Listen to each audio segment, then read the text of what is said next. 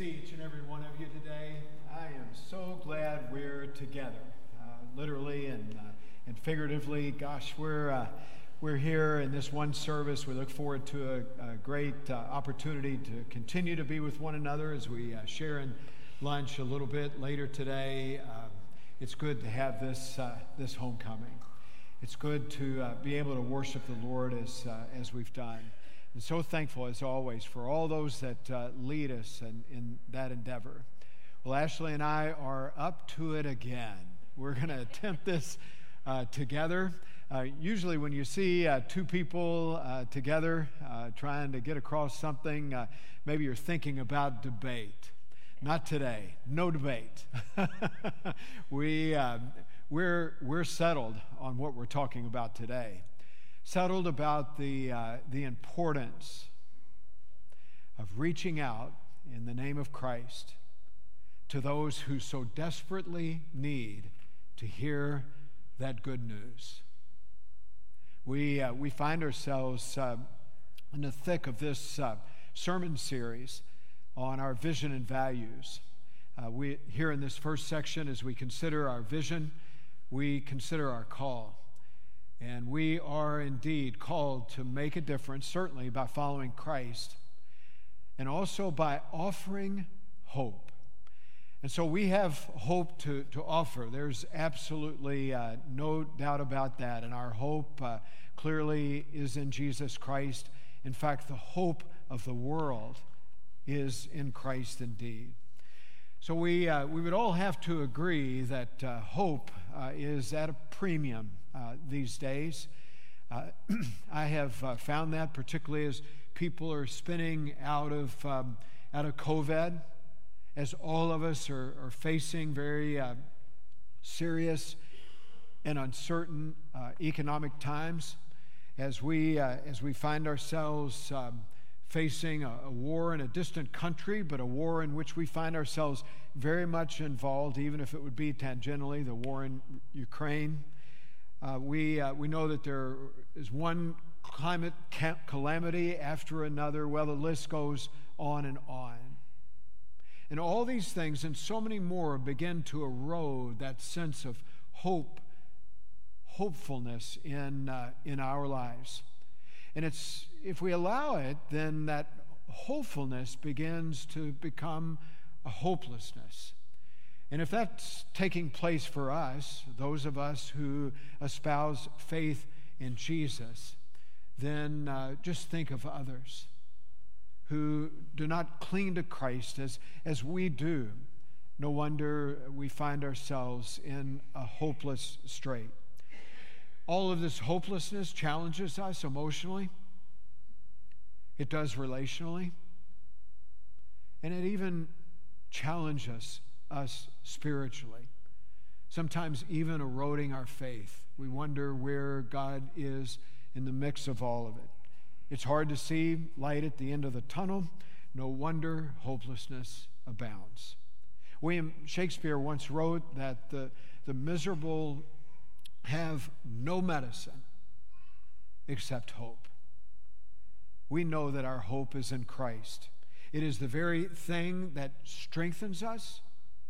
It is the very thing that helps us to persevere, regardless of the challenges that we may find ourselves, whether it be near to home, whether it be in our community, or whether it stretch across the world. We know that there is an inherent strength as we place our hope in Christ Jesus our Lord. We know that our hope is in Him. So we know that this good news of hope, trumps the bad. In Christ there is every reason to be hopeful. In Him there is hope for the hopeless, and it is ours to share. Hope that has struck our lives and that has raised us up, has allowed us to live as a forgiven people, that has allowed us to move forward in the great confidence that God through Christ is present. That hope is ours to share. This is our witness. It is a part of our call to offer hope to those who are around us. When it comes to sharing, though, we're all too tentative. How about it? All too tentative, all too cautious, all too slow to really bring forward a good word about our Lord and Savior, Jesus Christ. We certainly do not want to be intrusive. We don't want to appear as holier than thou. We're contented to let someone else do it. You know, that goes way back to Moses. He said, don't send me, send Aaron. Our call is to offer hope. We may even feel a little bit inadequate. I feel inadequate in that regard all the time. Let me tell you, I feel that inadequacy all the time, and I've been to seminary, for goodness sakes. We're all inadequate, save for the power of God that gives us the utterance to share just the exact word, to do the exact thing that needs to be done in the exact moment. It is in Christ that we need to rest when it comes to offering hope. Bill Hybels encourages us in his book, just walk across the room, to do exactly that, to walk across the room. Bill talks about being in a group with a lot of people, and he noticed in the mix of that knot of people there in the middle, that they're all conversing and having a good time, but he noticed that there were a few on the periphery. And he wondered about those folk. And Bill took it upon himself, certainly at the nudge of the Lord, to just walk across the room and engage one of those people. And eventually, as he engaged that person in conversation, took the opportunity, based upon what the conversation was, to offer the hope in Jesus Christ that was offered to that person. Paul encourages us to do as he encouraged young Timothy, to preach the word, to be prepared in and out of season, to correct, rebuke, and encourage. To correct, rebuke, and encourage. To be ready in and out of season. Whatever the circumstance, however the winds are blowing, be ready to offer that witness of what Jesus is doing in your life. Just as Paul encouraged young Timothy, he encourages us as well. Peter offers a similar word in our passage for today. Let's hear it just now. We read today from 1 Peter chapter 3, verses 13 through 16. Will you hear this from God's word? Who is going to harm you if you're eager to do good? But even if you should suffer for what is right, you are blessed. Do not fear their threats, nor do not be frightened. But in your hearts, revere Christ as Lord. Always be prepared to give an answer to everyone who asks you to give a reason for the hope that you have. Do this with gentleness and respect, keeping a clear conscience, so that those who speak maliciously against your good behavior in Christ may be ashamed of their slander. This is God's word for God's people. So when it comes to offering hope, the question comes, if not us, then who? If not us, then who?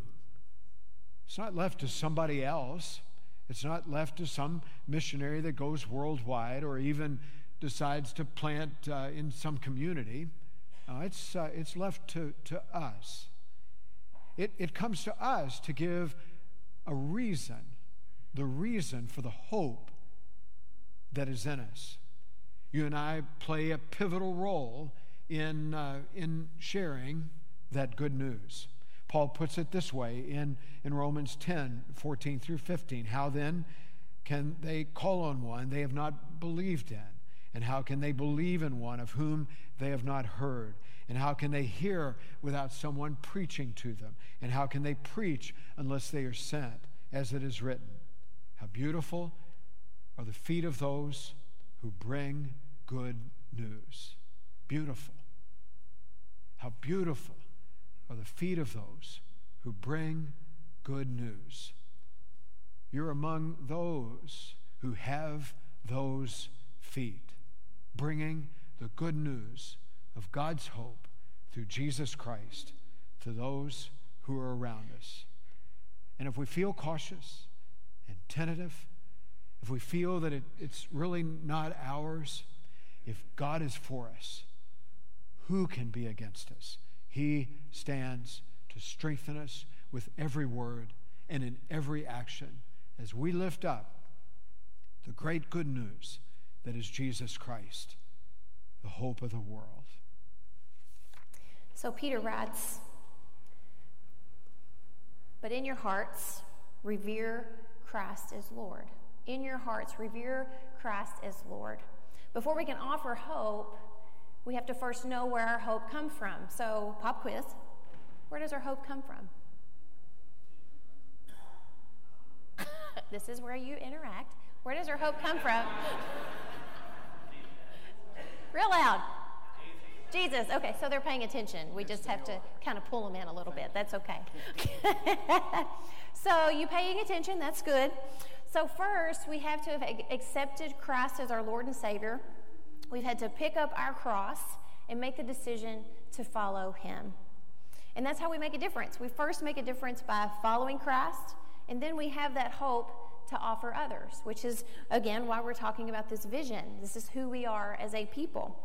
So this picture is one that I show in our Active Discipleship class. For those of you in the class, you're probably like, not again. We see that every single week. But the reason we see this is because this is the visual of what the gospel is. This is the good news. And the more we can see this, the more comfortable we're going to be when people ask us, well, what is it that you actually believe? And we teach this in confirmation too. So for our kiddos who've been through confirmation, you're probably seeing, oh, we've seen this bridge illustration before. So on the left-hand side there, you'll see humanity. Humanity is lost in sin. We're dead in sin. We have no hope on that side, nothing.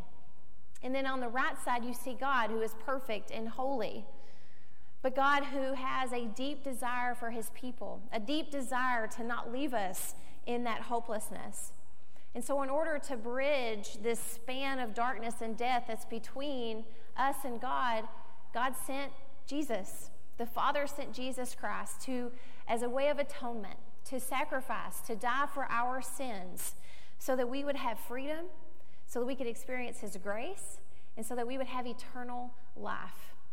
And then you'll see there on the top in green, there's a response for us. We respond to that gift. We can either accept that gift of grace and love, of deep trust, or we cannot accept it.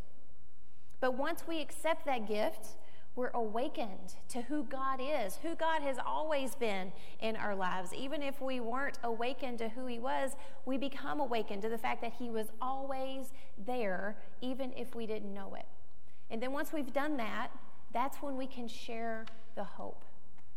The hope that overflows in us, knowing that we no longer live in hopelessness, that we have hope because of what Jesus Christ did for us. So that's why Peter says, always be prepared to give an answer for the reason for the hope that you have. To give the reason for the hope that you have. This is as big of a deal. It made me think of in Thessalonians, where it's always be in prayer. Be in prayer always. Always be in prayer and always be ready to share the good news. Always be ready to share why it is that you have hope. So last year around this time, we did a series called Unhurried. This logo then became what we use for our ACT Discipleship Discovery class that sort of spawned out of that discipleship or that sermon series. And we use this picture because it's of this lady who's calmingly sitting in this very busy street while the hustle and bustle goes on around her. She stands out. She stands out in a good way. So I question today, how's it going with that?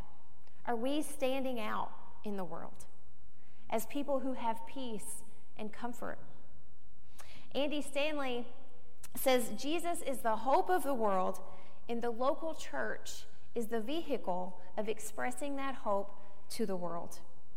Are we living our lives in a way that's causing people to wonder about us? Are people questioning why you remain so steadfast in the midst of chaos? Are people wondering how you remain calm and patient when things are falling apart around you?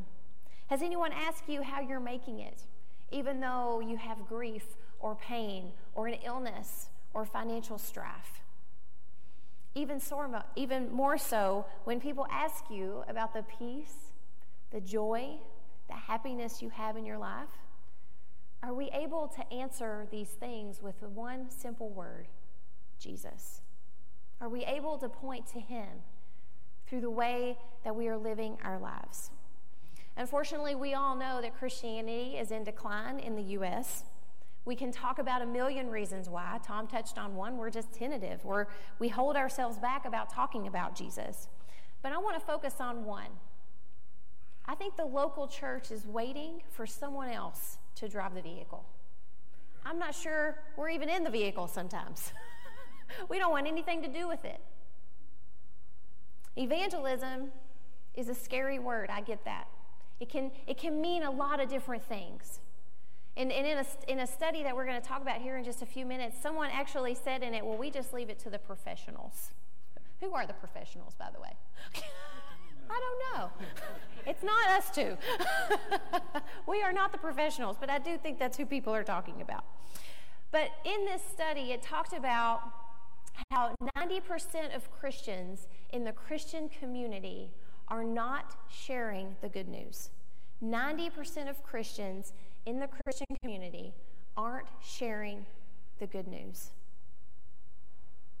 They're missing that we are all called, each one of us are called to be evangelists, even though that word can seem scary to us.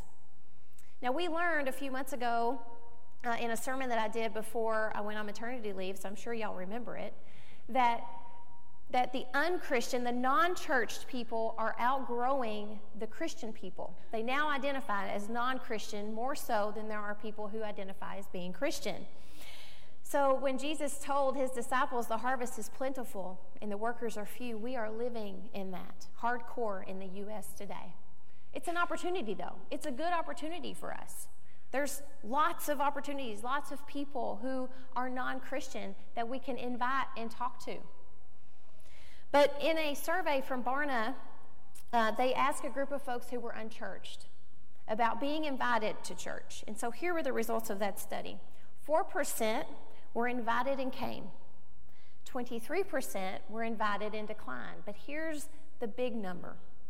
73% of the unchurched had not even been invited. Had not even been invited. Now, I'm not saying the only way we can share the good news and share the gospel is through inviting people into our church. I'm not saying that, but man, inviting people to church is an easy one. That's the easy one. Look at us. We're an awesome community. I love St. John. I would love for more people to come in here and feel the love from these people, from all of you. It's been wonderful being a part of it. I have definitely, Chris and I have absolutely been a recipient of God's love through the people here at St. John. Our witness is a personal one. When we accept Christ for who he is, and then we accept who we are through Christ, we realize all the goodness of God. We realize all the goodness that God has done in our community.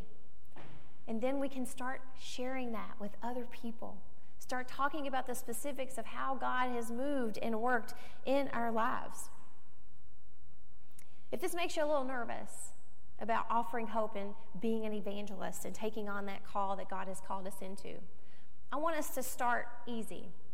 We, of course, have the class, the ACT Discipleship class, that I definitely want to invite you into. If you want to learn more about what it is actually being a disciple means, we're going to start that up, and a couple new ones in October. But also, let's take it. I love a challenge. I love a good challenge. Anybody else out there competitive? Let's invite at least one person this week to church. Just one. just one person into this wonderful community. And you may strike out. Absolutely. They may say no. We can't be afraid of that because you never know how the Holy Spirit is going to move. You never know what opportunity, what person God is going to put in our path that's already been having this tug on their heart, wondering and questioning who this God is that people talk about all the time. Who is this Jesus? You never know when your invitation could be the one that works. So how do we do that? How do we offer this hope? Tom's going to tell us how. You know, the how-tos of reaching out, offering hope, really may go a long way toward helping us to overcome the tentative nature of that exercise for us. To just have a couple of things in the hip pocket that will encourage us to step forward. And every step that we make in offering hope will be a step of faith. It should be that way. Christ would have it no other way, that we're not stepping out in our own energy, but that we're holding fast in the very power that God seeks to lay upon our lives as we offer hope. Now, when it comes to evangelism, there are all sorts of books. When it comes to the how-tos of reaching out, of offering hope, the Bible clearly weighs in on that, and we could do that Bible study and spend the rest of our day doing that. But we've already highlighted a couple of passages that will really help us in overcoming that cautious nature of reaching out. Paul, in writing to Timothy, when he talked about being prepared in and out of season, said we need to share with great patience and careful instruction. Great patience and careful instruction. Patience is a virtue, particularly when it comes to outreach. We never need to just effectively bombard another person's life with all this. As a good friend of mine used to say, we don't need to just come rushing in like a herd of turtles. I always wondered what that meant, but I think it means just kind of just pressing forward and kind of being that sort of intrusive presence in the life of another person.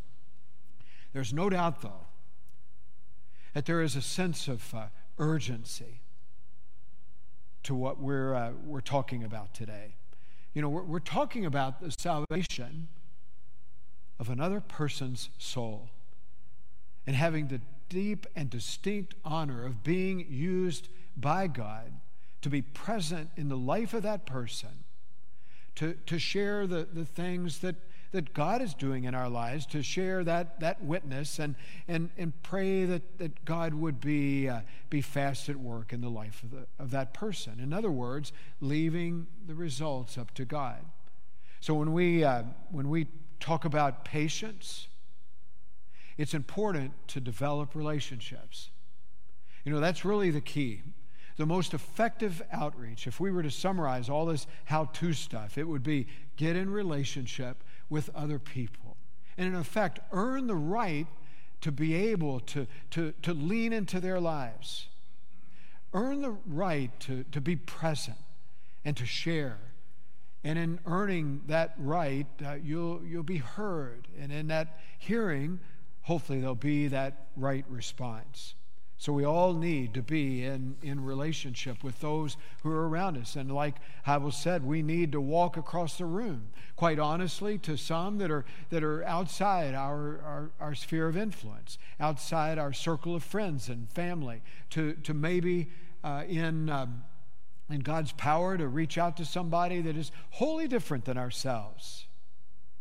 Yet trusting that God will help us in the building of that relationship and will provide the right time for us to share. We do well to be patient. Maybe we should say that we need to be urgently patient, which is another way of saying that we need to be well-intentioned. Outreach is best done in the context of relationship. And as we develop those relationships, let's always look for the cue to lift up the good news, the hope that is in Jesus. Paul also encourages us not only to be patient, but also to offer careful instruction. If we're not clear about our witness, and I've heard it said that we need to be able to put our witness down in basically a half a sheet of paper. We need to be able to do it in a minute, if not a couple of minutes at most. People will begin to turn us off. Let them ask the questions. Let them share. Let them respond as we share. But do that carefully and clearly, so that there's not a muddled message, but one that is clear, offering the hope of Christ. We'd do well to offer our witness simply and confidently as God leads. When it comes to offering hope, we also read from 1 Peter. Peter says we need to share the hope that is within us with gentleness and respect. Gentleness and respect.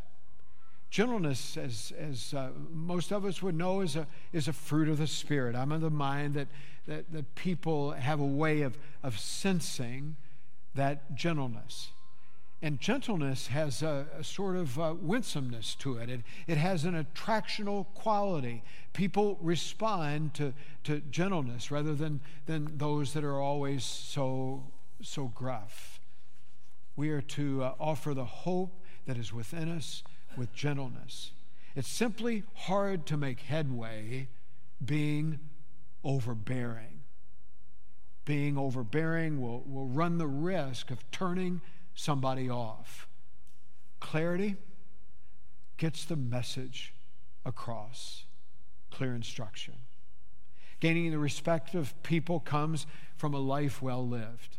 We could stand on any soapbox, stand on any mountaintop and proclaim the good news of Jesus, but if our lives are not measuring up, then it is going to fall short each and every time. Gaining the respect of people comes from a life well lived. And a big part of that is integrity. People are certainly a lot more at a place of responding to our efforts when what we do matches up with what we say.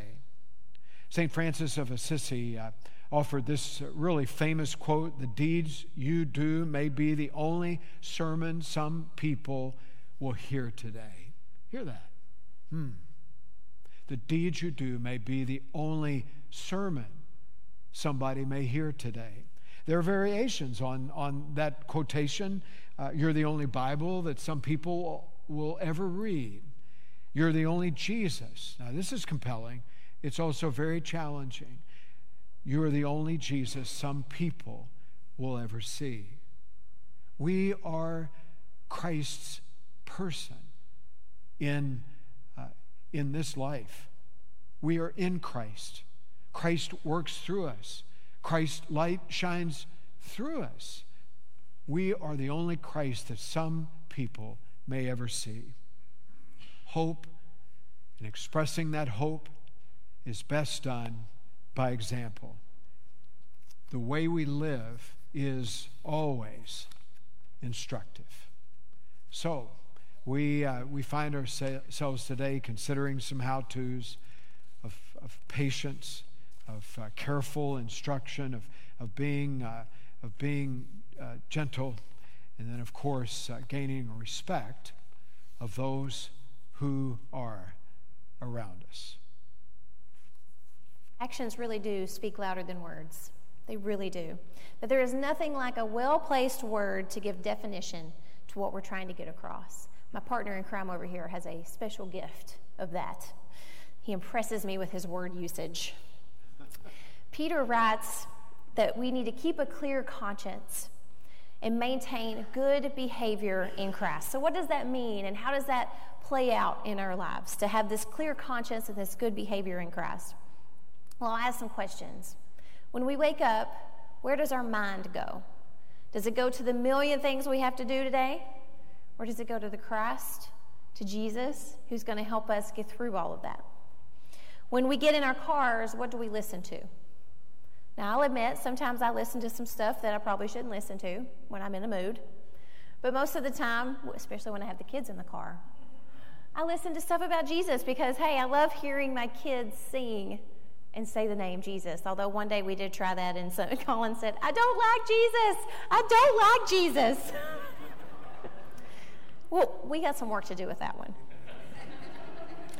When we are by ourselves, in whom do we dwell? In whom do we dwell? Are we thinking and trying to abide in Christ? Or are we thinking about ourselves more than him? Where do our thoughts go? Are they pure? Are they good? Are they in the Word?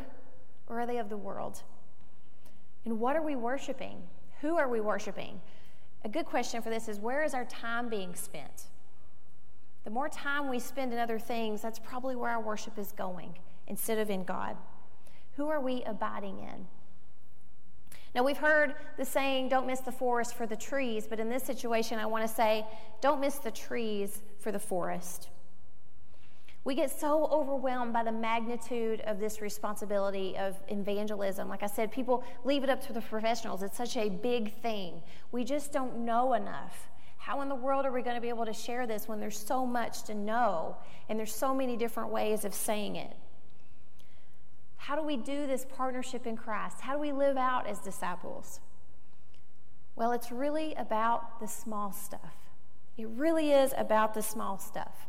A book called Tipping Point talks about a time in New York City when the crime had gotten so bad they decided to take on what was called the broken window theory of criminology. I am not by any means a criminologist, but this seemed really cool to me. So in the 1980s, New York City had seen a huge increase in crime. And so they took on this broken window theory of criminology and started focusing on the broken windows. Now, here was the thought. If in a neighborhood there was a broken window that hadn't been fixed, people would start to think, well, they don't care, which means nobody's in charge, which means I can probably get by with a lot. So the police officers in New York City actually started working on broken windows and fixing them. And I'm sure a lot of them thought, why in the world are we spending our time doing this when there are much bigger crimes, more serious crimes happening? But when they did that, they started seeing a decrease, a huge decline in the severity of the crime that was happening and in the quantity of the crime. The small things really make a difference. They really make an impact in the great scheme of things. Don't ever underestimate how big of an impact you could have on someone's life by simply providing a meal or a gift card. In my instance, nobody wants a meal from me. How special a kind word or a thoughtful question or a card might be to someone who is struggling, even when you don't know they are, but they've just been laid on your heart in some way, and so you've just taken that next step.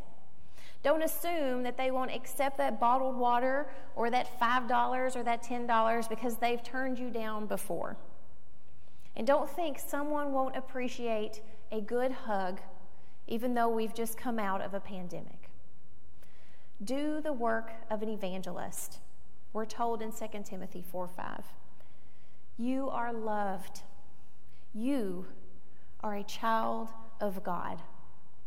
This week, make it your prayer that God will provide you an opportunity to share that news with someone else so that they can live in that same truth of love and hope. Together in prayer. Blessed God, we thank you so very much for your call upon our lives. We do not take that lightly. We seek to be at your beck and call. We pray, Lord, that you help us today, move in our hearts to take seriously your call each of us to offer hope to those who are around us. We thank you for the hope that is in us. We pray that we live lives that are indeed hopeful, all on account of your great work in us and through us, through Jesus Christ our Lord. Lord, we pray that we look for opportunities to be in relationship. Lord, we pray that we look for opportunities to live out the gospel. Lord, we pray that we look for opportunities to speak that good word of hope to those who are around us. So God, touch us, bless us, and use us as you would see fit. This prayer we make in the name of Christ our Lord. Amen.